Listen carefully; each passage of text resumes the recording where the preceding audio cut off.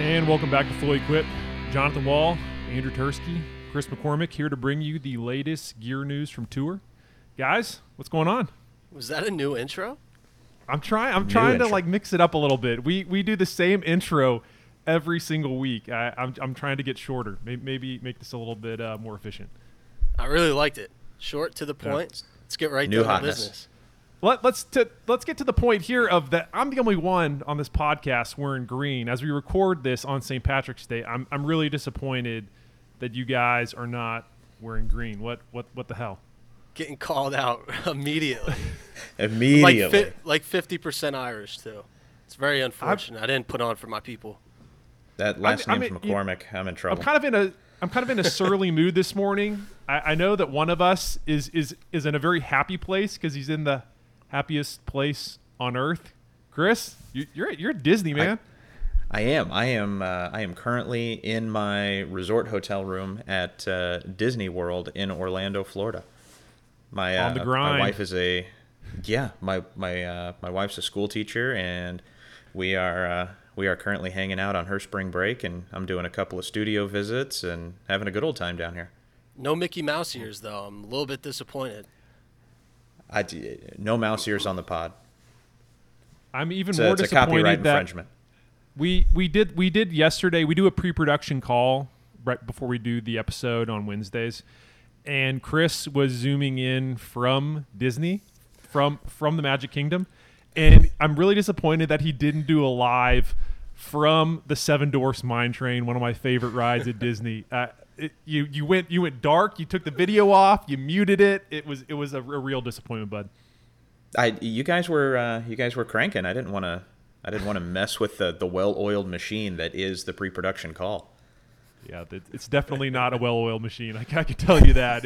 If we only recorded the discussion on the pre-production call, it actually might make for a pretty hilarious podcast. Let's just put it that way. All right. Let's get into it. Some quick hitters here at the top. Adam Scott returned to the Fujikura Ventus Red 7X Autoflex. Rest in peace. See you later. R.I.P. Had a nice run. It did. It had a brief run. I think we were all in agreement that eventually it was going to go. But yeah, there were some guys. Speaking of Autoflex, somebody else who was considering it but decided to go another direction. Louis Oosthuizen. This is kind of a funny one.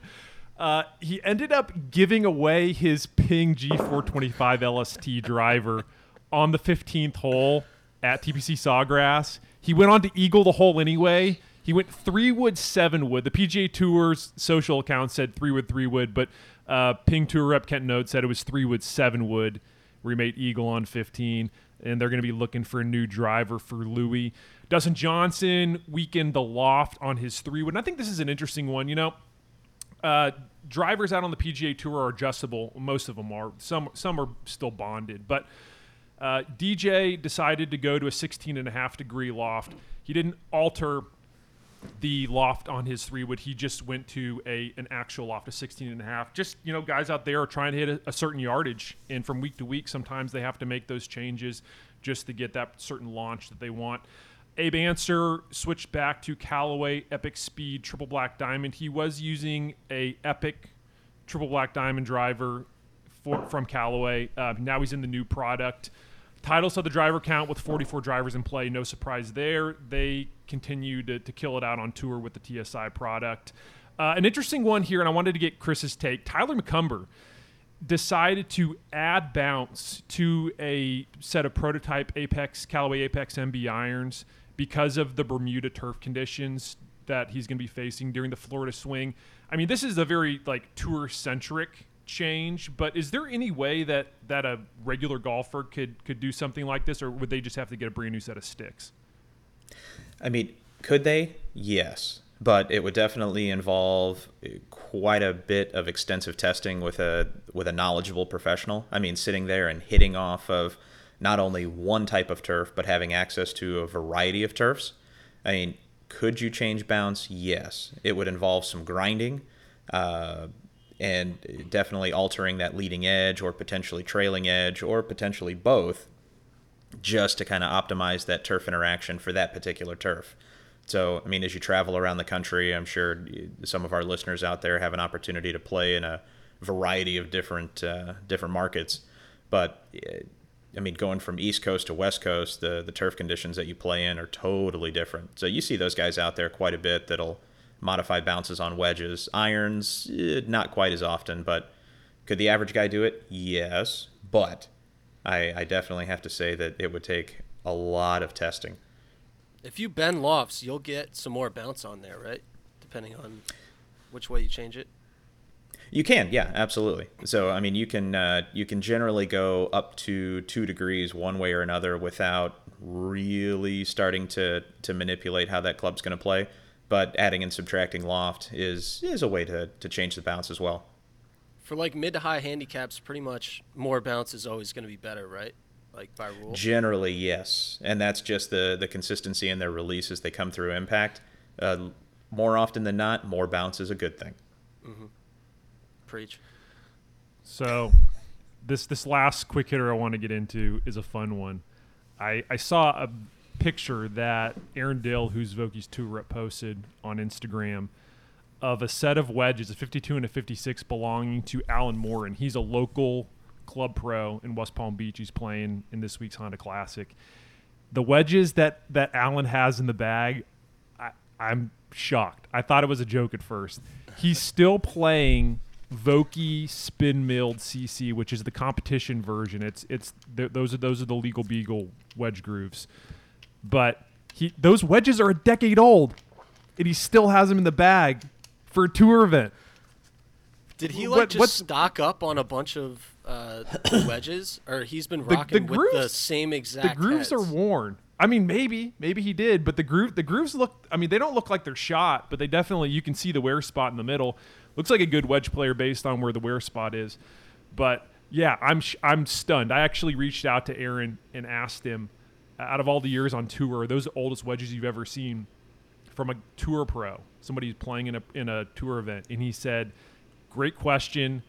I'm not for certain, but I would say yes. Those are the oldest wedges I have ever seen out there. I'm still shocked. He's playing spin milled CC in a tour event. Now I wonder if he's going to actually play him, or if AD is going to get him into some fresh product.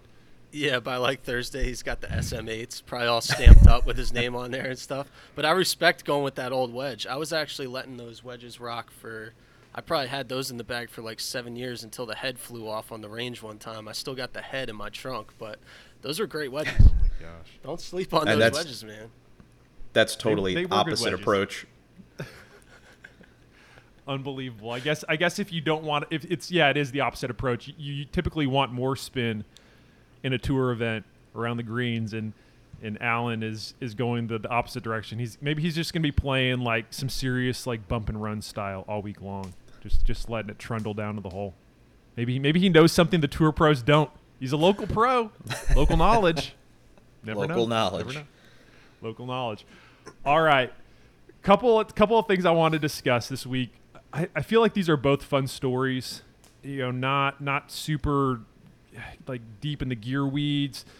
I don't even really necessarily know if they really tie so much to amateur golfers, but they were certainly two of the hotter topics from the Players Championship. The first one is JT was seeing double during the final round. He gets paired with Doug Gim, UT guy. I'm not going to hold that against Doug because he's a good guy. Actually, I'm actually social media buddies with his caddy, and he's playing a backup version of JT's Scotty Cameron X5 flow neck. So there are two JT putters. There's the original, the one that Justin Thomas first brought out on tour, and then there's the backup version that used to belong to, I guess it was earmarked for JT. It would kind of be like when Ricky Fowler back in, I think it was like 2013, 2014, walked through the Cameron studio with Scotty, and they happened upon a box and they opened it up, and inside is some blank Newport 2 GSS heads that were earmarked for Tiger Woods. So probably going to say it's something similar to that. I don't think he swiped a backup from JT's stash, but he was using the JT putter. And Tursky, you actually talked to Marco Mira last year about this, but it did remind me of the story from the 98 Open Championship when Tiger really wanted to use O'Meara's ping answer too. O'Meara said no, but I'll give you the backup. He finishes one shot back of O'Meara at the Open Championship, and then O'Meara basically says, and I'm kind of paraphrasing here, that's why it's the backup. That's why it's the backup. That's so cold-hearted, and it's so funny. It is. O'Meara had the wryest smile on his face when he got to deliver that line again. He's probably told that story like 10,000 times. Just makes him so happy. Like, imagine having that one up on Tiger. So funny. And Tiger still tries to get that putter from Mark to this day. That's awesome. And he won't let him have it. You just gotta love that story. Even though he has a putter that won 14 majors, after 98. 99 was when he first put in the Newport 2 GSS at the Byron Nelson. Yep. So basically about a year later. But I just think, backup putters are so funny because typically tour pros will switch. They'll have a backup or two where if things start to go sideways with the gamer, they'll just to get a fresh look. We've seen Jordan Spieth do it with the 009. Basically the same putter, just a fresh finish, not a whole lot of changes. Tiger's made, I'd say he's probably gone a little bit away from the blade style. He's gone to a mallet head before, but it still had similar toe hang to a blade. But their back. Everybody's got backups that they kind of keep that are waiting in the wings just in case, and then there are always backups that never make the cut. And I guess that was for JT. He had some backups to the backups, and one of them just happened to end up in Doug Gim's hands. I love it. How long before getting paired up with JT did he throw that putter in? Like, was it recently, or he's been playing with that putter? Yeah, he's been playing with it. Okay. I actually looked at the photos online because I was like, now how similar is it? And it's basically the same look on the bottom and everything. I mean, it's identical to JT's. I just, like I said, I loved that story. And I'm sure Doug mentioned it to him when they were paired on Sunday that he was using one of JT's backups. I wonder what his reaction was. Like, I'm sure he had no idea before they stepped on the tee on Sunday that one of his backups was in Doug's bag. No, definitely not. Definitely not. But I mean, he got the win, so he got the one up, just like Mark O'Meara with Tiger years ago. It's all that matters. Yep. I love it. Got the win. It's such a cool story. Speaking of cool stories, I shouldn't say this. This isn't a cool story, but it's an interesting one.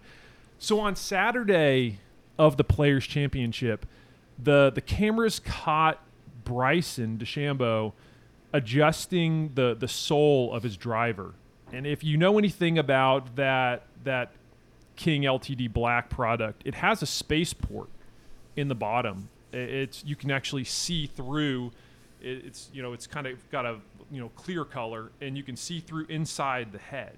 It's kind of a cool design. The driver came out in 2015. That was actually before Cobra had signed Bryson. I bring this up for a reason. When the cameras caught Bryson adjusting the driver, somebody, and I know a couple of people I saw on social media were claiming, is Bryson adjusting his driver in the middle of a tournament? Like that's not allowed. So I reached out to Cobra to ask them, hey, what's the deal here? That they've got Bryson here on camera doing something with his driver. And what I heard back in return was that Bryson was merely just tightening that spaceport. That at the swing speeds that he's swinging at, that spaceport has a tendency to come loose. So throughout the round, Bryson might, even though they just caught him on camera once, he might be tightening it before every tee shot or every couple of tee shots.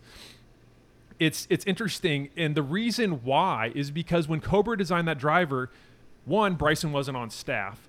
Two, he wasn't anywhere close to doing his speed training sessions, so they didn't design that driver for Bryson level swing speeds. and that's kind of like Bryson's still using that driver. It's just kind of he's trying to get into the Rad Speed product. The last couple of years, we've seen him struggle to get into the new driver product right away. He'll try it. He'll go back to the old one, and eventually he gets into the new product. I know Cobra's working on some new prototypes for him, some new Rad Speed prototypes.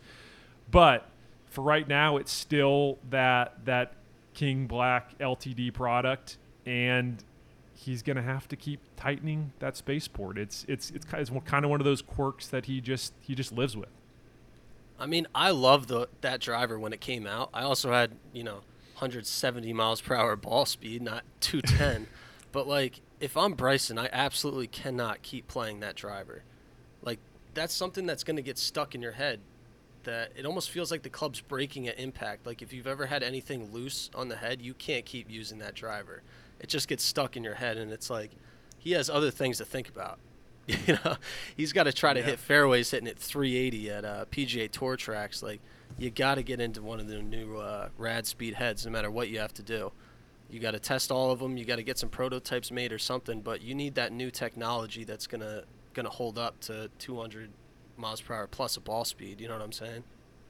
He apparently, or at least he said in his post round, speaking of cracked clubs, that he cracked the face on his 4-iron.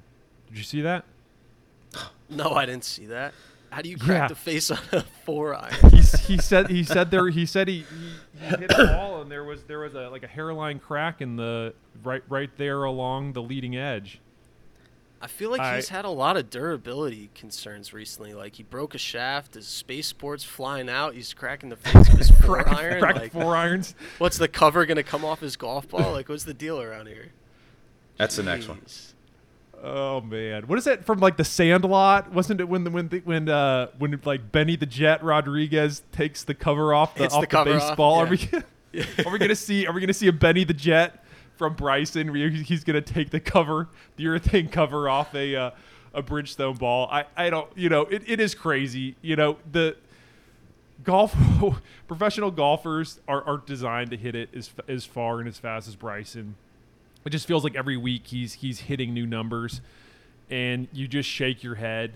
But these golf clubs were not designed to be hit at these speeds, and so that's one of the things that I think Cobra has to get a handle on, and they are. But they had to reinforce the face, the infinity milled face on the Rad Speed driver. They did the same thing with Speed Zone. You have to just find ways, and it might work, it might not, but that's as good as you can get, just reinforcing the face and kind of doing those things. But I mean, that's why Bryson is Bryson, and he gets one-off prototype clubs. Is you got to find ways to make sure that things aren't cracking and spaceports aren't coming loose. But again, that's not Cobra's problem. He's using a driver from before he was even on staff with Cobra.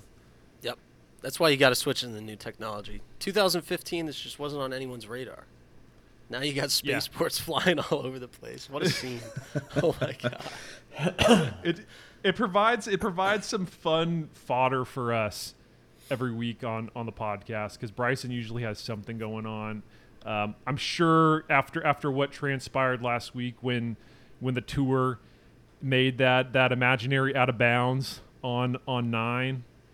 I still would have loved to have seen Bryson try and take on that drive and go over the water, because there's still a tree to contend with. He would have had a blind shot over some hospitality tents. I would have loved to have seen that happen, but yeah, now I guess he's gonna stay quiet. So I can't wait to see what line he takes. Like some crazy aggressive line at a hole going over two holes over to try and get closer to the green on a severe dogleg par 5. It's going to be fun to watch. But all right, so that's kind of it for tour news. I got an interesting one for this week for our gear spotlight. And this is, I guess I'm going to call it like mallet versus arm lock. Somebody reached out, and this was in regard to the Even Roll, the V Series mid-lock putter, which has an arm lock grip. He wanted to know if a mallet is going to be as stable as a blade putter with an arm lock grip. Now, if you're unfamiliar with arm lock, it's where it has a longer grip that rests against your forearm. And I'm pretty sure what he's trying to ask is maybe he's a guy who doesn't want to use a mallet, but he still wants the stability found in the mallet. And would a blade putter with an arm lock grip be as stable as a mallet? I'm going to throw this one to Chris. I'll be honest. This feels very player dependent. Where do you fall here? I would agree 100%. That's so player dependent. I mean, that arm lock design, depending upon your stroke type and how you release the putter through impact, I've done testing with it, and me personally, I cannot get that thing to time up to where that arm lock gives me any benefit with stability whatsoever. Now, as far as mallet head versus traditional blade, more forgiving, so on and so forth, the grip itself, I don't see that being any benefit to level of forgiveness. I mean, the mallet head essentially is designed to be that higher MOI head. That's the whole design concept. So the idea that we could just simply change the grip and now get more consistency, more stability, have you, out of a head design, I mean, it's going to be so player dependent. But the designs of the heads, mallet head is going to be that higher MOI head, I mean, compared to any type of blade design. So grip change, test it. But if you're looking for more forgiveness, if you're not striking the center of that putter face, that mallet's going to be the way to go. Wouldn't like the hosel or the neck have a big impact on how forgiving a putter actually effectively plays? It's, I mean, not necessarily in forgiveness, but matching it up with your particular stroke type with how you release the putter, absolutely. Mm-hmm. So if you're somebody that allows the leading edge of that putter to get ahead of your hands coming through impact, you're not necessarily going to benefit from this hosel or this hosel. Whereas if you're somebody that keeps your hands in a forward press position and your hands are always in front of that leading edge, I mean, you're going to benefit from different hosel configurations. Same thing, different hosels and different neck designs can give the appearance of open or closed, allow for more toe hanger, more toe flare compared to a face balance putter. So it all comes back down to test, get fit, test a variety of different products. Those different visuals from the different neck designs will promote more a right bias or left bias depending upon how it sets up to your eye. So there's so many nuances when it comes to putting. I'm always going to default to go and actually get a putter fitting to where you have an opportunity to test a variety of different shapes, different lengths, different weights, different neck designs, and just see what matches up not only to your visual perspective, but also the stroke type you naturally want to make. Yeah, I will say, going back to arm lock, from personal experience, it's not easy. It just doesn't work. I don't get how to actually make it work. Like my stroke is so messed up when I do it. I'm the same way, Tursky. I cannot get for people that haven't ever tried an arm lock putter, you would think, okay, resting the grip against my forearm, I'm going to take the putter back, take the putter through, but you have to maintain that shaft lean, that forward shaft lean, and I can't do it. There's something in my tiny brain where I can't quite figure it out. But every time I literally I pull the putter back and I just bury it into the turf. I can't make clean contact consistent. I don't know what it is. I can't make that clean contact on a consistent basis. There's something about that like maintaining that forward shaft lean. Kuchar has made tons of money with that style. Webb Simpson, tons of money with that style. Jonathan Wall, no money. No money. Lots of headaches. No money. No money and lots of headaches. No, that's why I don't think it should category. Be illegal. I don't think it should be illegal because I think there's still so much skill involved with it. Like, I mean, look at us. We got 3 people right here who have tried it, and we can't even do it. Nope. It's brutal. No speed control whatsoever. I wish I could do it because my putting is absolute trash. I'm putting terrible lately, too. It's so frustrating hitting like 13 greens and shooting 79 with 40 putts. We're the trash crew. I'm in the same boat right now. My putter is my putting is abysmal. Let's just put it that way. I don't think it's my putter. I'm not going to blame it on the club. I'm just going to blame it on my crappy stroke. I'm with Ben Hogan, man. I'm with Ben Hogan. Just make it a separate game. Let's just get rid of putting. We'll make it a ball striking game. You guys can go have fun on the greens. Oh man. 2-putt rule. 2-putt rule only. Imagine if you did that 2-putt rule once you get it on. I mean, geez, ball strikers. Think about what Rory's record would be. How many How many Or majors Sergio? or Or tour Serge? wins would he have? Sergio back Crazy. in the day too. He would have filled it up. Even DJ. DJ went through stretches, and it's not like he's a world beater with the putter, but if you would have given like two putts, once you get it on the green, it's 2 putts, and you go to the next hole. I mean, he would have more. I mean, look at the U.S. Open that Spieth won. That's probably not going to happen there. DJ But missing then- that bunny. But then what would DJ do with all his time leading up to a tournament where he's just testing putter after putter after putter after putter? Part of his spend a lot routine more- at this point. He wouldn't know what to do. Spend a lot more time on his boat, maybe on a jet ski. And be even more relaxed and in a better mindset. Wow. That's right. Do you know what the name of his boat is, by the way, to just take this podcast completely off the rails? No. I have Just some chilling. guesses, but I don't think they're good for a podcast. Yeah, they're Just not chilling. family friendly. Yeah, no, they're Yeah. not. What is it called? Just chilling. Just chilling. I mean, that makes a lot of sense. Makes Yep. perfect Fits sense. fits him well. Perfect sense. And Yeah. The Tigers obvious choice. Tigers is called what? Privacy? Privacy. which makes And that perfect also sense fits as well. well. Yeah. Yep. Those are some well-named yachts or boats, whatever Yeah. they are. Yeah, they are for them. yachts. I don't think you can categorize those behemoths as a boat. It's definitely a mega yacht. I got a quick question. Yeah, This has nothing to do with like anything we were just talking about, basically. that's but fine. Let's We get brought to we it. brought Tiger back up, so I figured it was the right time. Did you guys used to play Tiger Woods video games growing up? Oh yeah. Oh Yeah, yeah. absolutely. EA Did you- Sports. Did you see the news? Yes. Tiger's back, baby. Back in video Tiger's back, games. but he's not back with EA Sports, which is kind of like bittersweet because, it's not EA the same Sports. group. It's in the game. Yeah.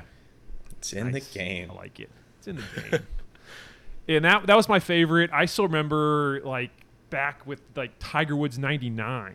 I mean, Yep. throwing it way back there, and like you could play that online. I remember playing it online on my laptop as a kid, and that's kind of seemed like even back then it was like, wow, you're playing against some dude in like another state or another Yep. country. And I was a huge fan. I played all the Tiger Woods games up until probably like 06 Yesterday? or 07, I would say. Yeah. Do you remember Cyber Tiger? Do you remember that game? No. You could play as Cyber Tiger. Tiger. You could play as Tiger when he was like 7 years old, and then like the better you would do, you would graduate to 12, and then you would play like when he was 14, and then by the time you get to the end, you're 22-year-old Tiger, and you can hit it 350. But I loved Cyber Tiger. I mean, I liked all the PGA Tour games too, but Cyber Tiger was a classic. I know some listeners will remember that, and they'll be like, "Yes, I'm so happy you brought that up." Nice. Shout out to Cyber Tiger fans. What system did you play that on? That was the original PlayStation. Okay. Oh man, I love the original Tursky, PlayStation. I still have a working PSP with those the EA Sports Tiger Woods golf games. That's what I'm saying. That's so Let's great. get it crazy. If you ever want to borrow it, you're more than welcome. bring it on over. We should all just like buy one and let's do an episode where we go head to head on Tiger Woods. I'm super down. We should get the new game. The new game's going to be so good. Like, think about how far video games have come. And Tiger's back. Like, this is going to be the most popular golf game ever. Hopefully it's Online more play difficult is so than much the bigger than it old was version. back in the day. The old Hopefully it's versions were so easy.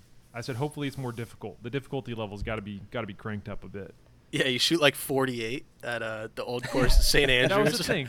Like you're eagling for sure. Auto eagle every par 5. Probably gonna eagle a couple of par 4s, especially if you're playing St. Andrews. Yeah, it was just way too easy. I mean, it was a joke. I used to play the version on your phone when I lived in New York City, and I was always on the subway, and Wi-Fi cell signal when you're down underground was non-existent. So I'd play Tiger Woods on my ride to work, and I would like literally shoot 48 every time. It's like no problem. It was so boring. So hopefully the new game has difficulty level cranked up a little bit.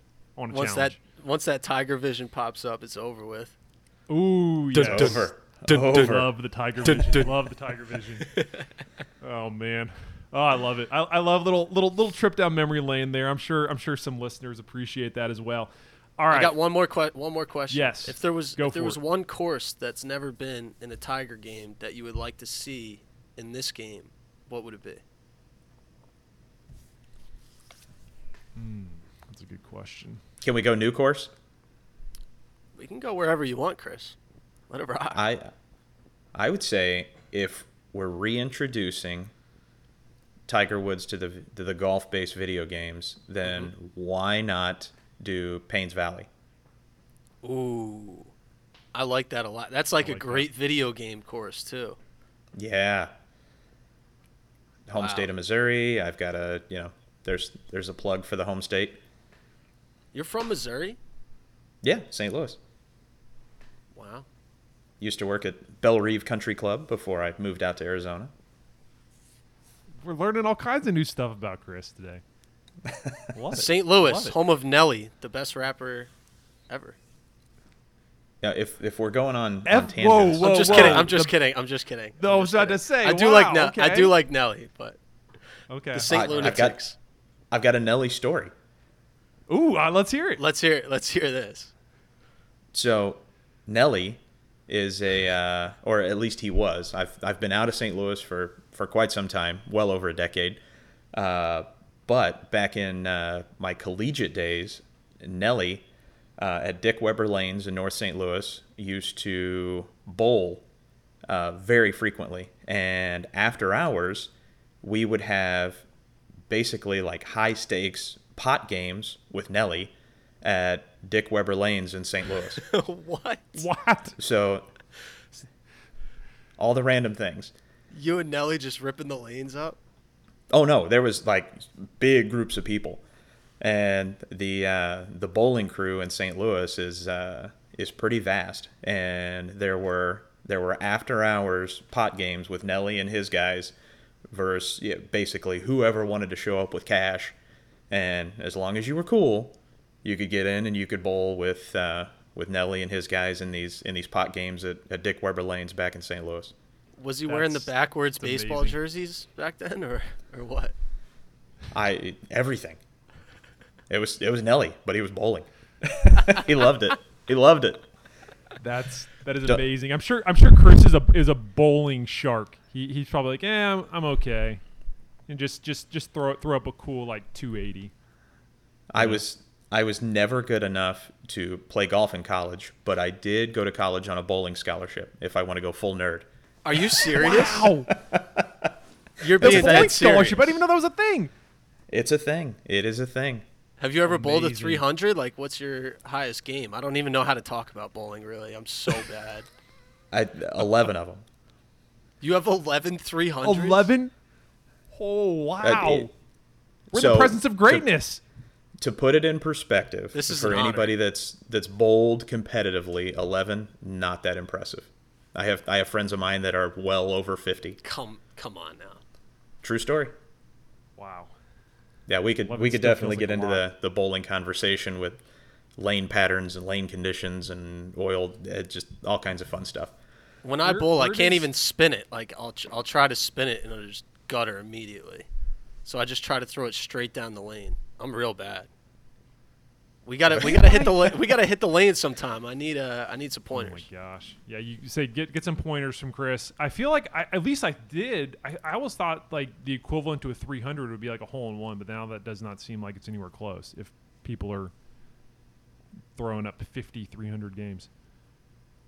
Correct. Yeah, a 300 game is not as rare as a hole in one. Maybe like an So eagle if we go to the bowling lane, like you're bringing your own ball, like you take it pretty serious. Or 6. I gotta coming- see these. he's You probably coming in you with, probably have like- some fire too, some like custom bowling balls, right? a basket of That's what- bowling balls. He's gonna like carry them in. This is the most ridiculous segment ever. I can't I believe love you're it. good at bowling. This is so great. That's wild. Jay Maybe Wall my called favorite it though. segment ever. Jay Wall Yeah. called it though. You were like, you look like you'd be great at bowling.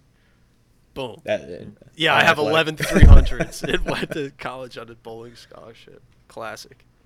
What a moment. What a Oh, moment my on the goodness. podcast. I feel like we should The just golf like cut the podcast, episode. He's boys with Nelly and has 11 300s. What? I feel like Let's we try should to just get it cut back the- to golf gear, I guess. Are we, Like, but I are don't- we I don't know like? Do how we you even get do we even back from here. continue? Like we still had one more segment here. I don't even know if I even want to continue. I think we should just like cut it there. But we'll, we'll go rapid fire on this last one and try and get everybody's takes. If you didn't see, I guess it was probably about 2 weeks ago, we did an AMA, which is an Ask Me Anything on Reddit. I'm sure a lot of listeners out there have Reddit accounts. It was on the Reddit golf page, and we just basically opened it up and said, "Hey, send us your questions. We'll answer them as honestly as we can." And if you didn't see it, I figured this was a great opportunity to kind of offer some of those takes to at least a handful of those questions. And kind of also, I wanted to do it just to get Chris's insights as well. So, a few of the questions that I saw that I think are worth discussing. One of them was, how often do you feel that clubs truly have a change in technology? For example, is there a huge difference between the TaylorMade Sim and the Sim 2, or is it a massive difference? As an example, the G400 and the G425. I feel like this is a question that we get a lot. You know, how, like, is it worth it buying a new driver if I have last year's model? How big of a difference am I going to see? I'll give my take. I kind of went long-winded on Reddit, but for me, if you have last year's model and you're looking at this year's, unless there's like a major change in technology, I look at like the Titleist TSI with the ATI 425 face.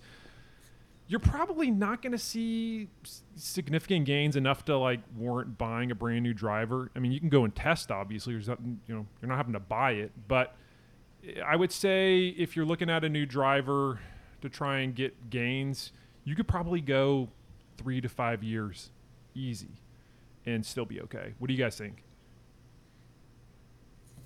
Tursky, what's your take before I dive into that? Yeah, I just say no need to upgrade like every year, especially if you're buying product. I mean, the guys out on tour, they don't even necessarily switch every year, and they get everything for free, and they're fitted into perfect shafts that fit the head and everything. Like, I wouldn't feel pressure to I think 3 to 5 is pretty good. More on the end of 5, I would say. I would say for the general consumer, 5 years. Chris? So my answer to that, if I'm representing my club company, yeah, you absolutely need to get something new every year. It's totally worth it. Now but for the no, truth. seriously. So if I'm being honest, most of the OEM R&D dollars go into metalwood design. So we all know that. Everybody wants to hit the driver. Everybody wants to hit it further. Everybody wants to hit it straighter. So you see more advancements in metalwood technology generally than you will in irons, hybrids, wedges, putters, so on and so forth. So when I'm talking to my client, I'm talking to my customers, about every 3 years or so is when the club companies will come up with something that is innovative and different from what they're buying from me this year. So it's worth at least checking your specs every 12 to 18 months. But as far as expecting improvements, usually about 3 years on metalwoods. And for irons, it's about every 4 to 5 years. Wedge technology is, depending upon what you're looking for, turf interaction, grinds, bounces, so on and so forth, you can make wedge changes as often or as little as you like, depending upon the spin you're looking for. So I would say round answer, metalwoods, about 3 years, irons, 4 to 5, and wedges is kind of at your discretion, depending upon if you are a fresh groove guy or want different grinds, different bounces for different turf interaction, so on and so forth. Yeah, like Jay Wall said, I would test every year just to see like what's out there. Maybe something actually fits you better. Like maybe Yeah, absolutely. maybe it's not going longer, but maybe it's going straighter and it's going to cut down your scores, especially with irons. I think that would be good. Test every year, but don't feel pressure to buy if it's Yeah, not significantly better. that's pretty much what we're preaching is, yeah, it's at least worth the time to go and test. But when you start seeing innovations and improvements, it's usually about every 3 years or so with those metal woods. But you don't know when that 3-year cycle is going to hit for you. So if they make a big technology change, all of a sudden, bam, that might be the one that just aligns up with your game. And even though your driver's only a year old, that new tech, that new innovation, that might be the one that just aligns perfectly for what you've been looking for. Right. Yep. Yeah, all good insights there. All right, second question. I started playing golf about 6 months ago because of COVID. There are a lot. I mean, if you've seen the numbers, this question is not. I would say there's a large majority of golfers that are probably nodding their head right now because they're the same way. A lot of new golfers coming into the space. They said, like me, many beginners aren't good enough to take advantage of a fitting. So, and we'll get into that in a second. So getting proper equipment is a big hurdle. What do you recommend on the set makeup when starting out and key things to watch for? I'll kick it to you guys first before I offer my take. Chris, where do you fall on this? Because I know part of this you're probably shaking your head when somebody says, not good enough to get a proper club fitting just yet. Yeah, I get that opposition quite often, as you can imagine. I want to work on my game, I want to take lessons, and so on and so forth. And I always kind of combat that with, okay, well, you're going to work on your game and you're going to take lessons with clubs that don't necessarily complement how it is your body's trying to naturally move. So whether that be shaft profile, whether that be head design, so on and so forth. So, if I'm talking to a player about set composition and fitting, if you don't want to get fit, yeah, okay, that's fine. That's your prerogative, whatever you want to do. But when it comes to building your set of clubs, whether it be your first set or so on and so forth, make sure each club in your bag has a purpose. So we've talked about this, knowing your distances and the importance of that. But I always strive to make sure that whatever set I'm putting together for a player, each club has a definitive purpose. So each club has a job. Each club gives us some different look, whether that be height, spin, distance, or a combination of those factors. So I'm always a big fan of building a set that makes sense, makes it easy to transition to the bag, and also I don't want to put anything in there that somebody is hesitant to pull and play out on the golf course. Yeah. Tursky? I'm a huge fan of not buying 14 clubs, especially for someone that's just been playing for 6 months. Like, I play with a lot of beginners. A lot of my friends are just getting into the game. And it's like, we're really, throughout the round, if I'm playing with them, we're really looking for one club that's reliable. Whether it's a 7-iron or a 6-iron, something they can hit off the tee. They're going to be topping drivers. They're going to top their 3-wood off the fairway. It's almost more beneficial to hit, mostly 6-irons, mostly 7-irons. So try to get something that's reliable and that you like and that you can get airborne and that you can hit. And then kind of fill out the set from there. Get a 7-iron. Maybe get a pitching wedge, get a 60 and a 56, get a putter. If you want to get a driver just to mess around with, get that. Maybe hit it 2 times around when you don't have to clear any water or anything. But I think it's most important to get that 8-iron, 7-iron, 6-iron, something that's really good. You can go to the range and just hit that. You can practice your swing and practice contact using that. And then when you get to the course, it's something where it's it's that comfort level where you're teeing off on a tough par 4 and it's well, I know that I can hit this 7-iron. So that's my best advice for this range that we're talking about of people that are just starting because of COVID and they've been playing for 3 months and have no idea what's going on. Just get one club that you really like. Yeah, that's some great advice as well. I think for me, it would be to get as many hybrids, fairway woods, clubs that get the ball airborne, as Tursky mentioned, in the bag, and don't be afraid to, especially early on, if your setup doesn't start with a traditional iron until the 7-iron, don't be afraid. I mean, that's a totally acceptable setup for a beginner because again, you're probably struggling with launch a little bit. Forgiveness is not something that you're really you're going to want as much as you can possibly get. So throw some high lofted fairways in the bag, things that when you set it down, it's going to give you confidence. Confidence is so big for beginners that I think it's important to have those sort of clubs in the bag towards the top of the set, because it always feels like beginners really struggle just to kind of keep it in play. Usually around the greens, as they start to kind of figure the game out, it seems like that sort of kind of like starts to improve. But the long game, it always feels like if you're out of play right off the bat, or if you're constantly struggling on your second shot to get it somewhere around the green, that can make the game difficult. So yeah, don't be afraid to add a few more high lofted fairways or hybrids or super game improvement irons there at the top that have the big profile. Yeah, you just see it all the time. They try to tee off with driver, they top it, they get super frustrated, they make it 12 on the hole. It's like we could have avoided this whole thing by hitting 6-iron off the tee. you know what I mean? Agreed. All right, couple more, and we'll close it out for this week. Next one is, how big of a difference does golf ball choice make for a beginner? And if you'll allow two-parter, what is the best golf ball for a beginner with decent swing speed? Chris? I'd You say take this for one. for beginner, the $4 golf ball gets lost just as easy as the 50-cent golf ball. If you're just getting started, something round is probably the best golf ball for you. Yep. I'm not gonna try and sell a $45 dozen of golf balls to a brand new beginning player. It just doesn't make sense in my mind. They're not going to see the performance benefits. So if I were to get down to kind of the brass tacks of it, the softer compression golf ball can feel a little bit better to a beginning player, especially somebody that's got a little slower swing speed. So something that is a softer composition is probably going to be a little better feeling than something that is a rock. Mm-hmm. But performance benefits for a brand new player, minimal at best. Yeah. Perfectly said. I agree.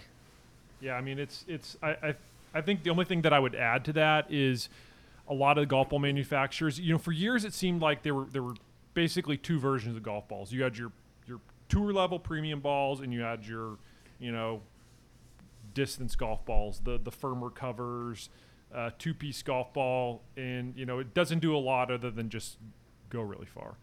And now a lot of ball manufacturers are kind of adding that middle category where it might have a urethane cover. It might not be a 4-piece golf ball, but it's going to give you more of that greenside spin that maybe you weren't able to get with a distance ball. And the price point is not in that $45 to $50 a dozen. It might be $25. It's there are some that are under 30, and so that to me is where I would say you don't have to say, well, I'm a beginner, I have to play, a $20 a dozen golf ball that's a pure distance ball. No, you can spend an extra $5-7 on a dozen balls and get that additional, spin around the green where you don't really feel like you're sacrificing anything. Maybe you don't notice it as much, but I guarantee you, just a little bit of a softer cover is going to help get that ball to drop and stop on some of those shots when you do hit it clean from around the green. Quick question here. Would you rather get a bunch of refurbished golf balls, like say it's Pro V1, like, refurbished, used, or would you rather get new, cheaper ones? New, cheaper. Okay. 100%. I was having this argument with a buddy over the weekend. Yeah. That's what I said. Refurbished, I just don't trust. I don't know if you don't know where they've been. Yeah, exactly, and that's the thing. You don't know where that golf ball's been. They can, there are different ways where you can kind of repaint the cover to make it look newer and like a fresh Titleist Pro V1. But again, like you said, you don't know if it's been waterlogged. I mean, you can put lipstick on a pig, I guess. If I mean, I don't know why you'd want to. But yeah, I don't know why you'd want to, but you can take a waterlogged Pro V1 if you wanted to, and dupe somebody and make them pay. Fresh golf balls all day long. I think that's the way to go. Okay. Agreed. Yeah. Last question, and we'll close it out.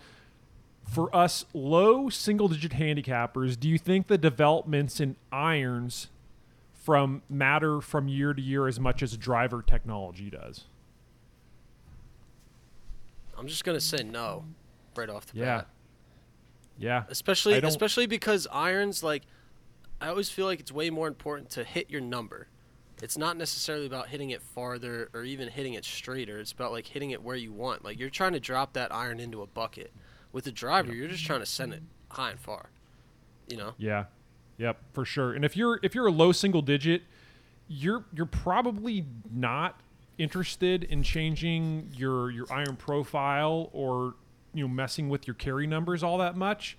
You're probably closer to a tour pro where you want your numbers to stay static from one set to the next. You're not looking to have to deal with that because again, you're relying on your clubs to do what they've done for years for you if you're a good player. So I think for me it's I don't even necessarily know if I'd focus on like driver technology, because for me I feel like drivers have kind of hit the ceiling to some extent. We are seeing some improvements in driver face technology, but it seems like drivers for the most part we're kind of bumping up, like I've said before, bumping up against that distance ceiling. I'd focus close. more on ball and wedge technology for me. Keep a closer eye on what's going on. Wedge space, we've seen a whole lot of improvements in groove technology. Especially with the introduction of the micro grooves in between the main grooves, that adds that additional spin. If you're a low single digit, your short game is far more important because you're probably a decent ball striker. Same with like ball technology. You want to be able to see maybe if there are any improvements in some of the balls coming out. We've seen some new cover formulations. It's just one of those things where I would focus more on short game technology and what's coming out than I would like iron technology. Because again, you're probably playing a pretty traditional blade or a small cavity back, and there isn't probably a whole lot of technology going on there. Yep, agreed. So, all right. Well, that'll close it out. You can always go to Reddit if you want and search for the rest of our answers to the AMA. But I think that's a good way to close out the final segment of episode 82. If you're looking for more gear news, you can always find us on social media. We're at @fully_equipped on Twitter and @fully_equipped golf on Instagram. Thanks as always for listening. We'll see you around.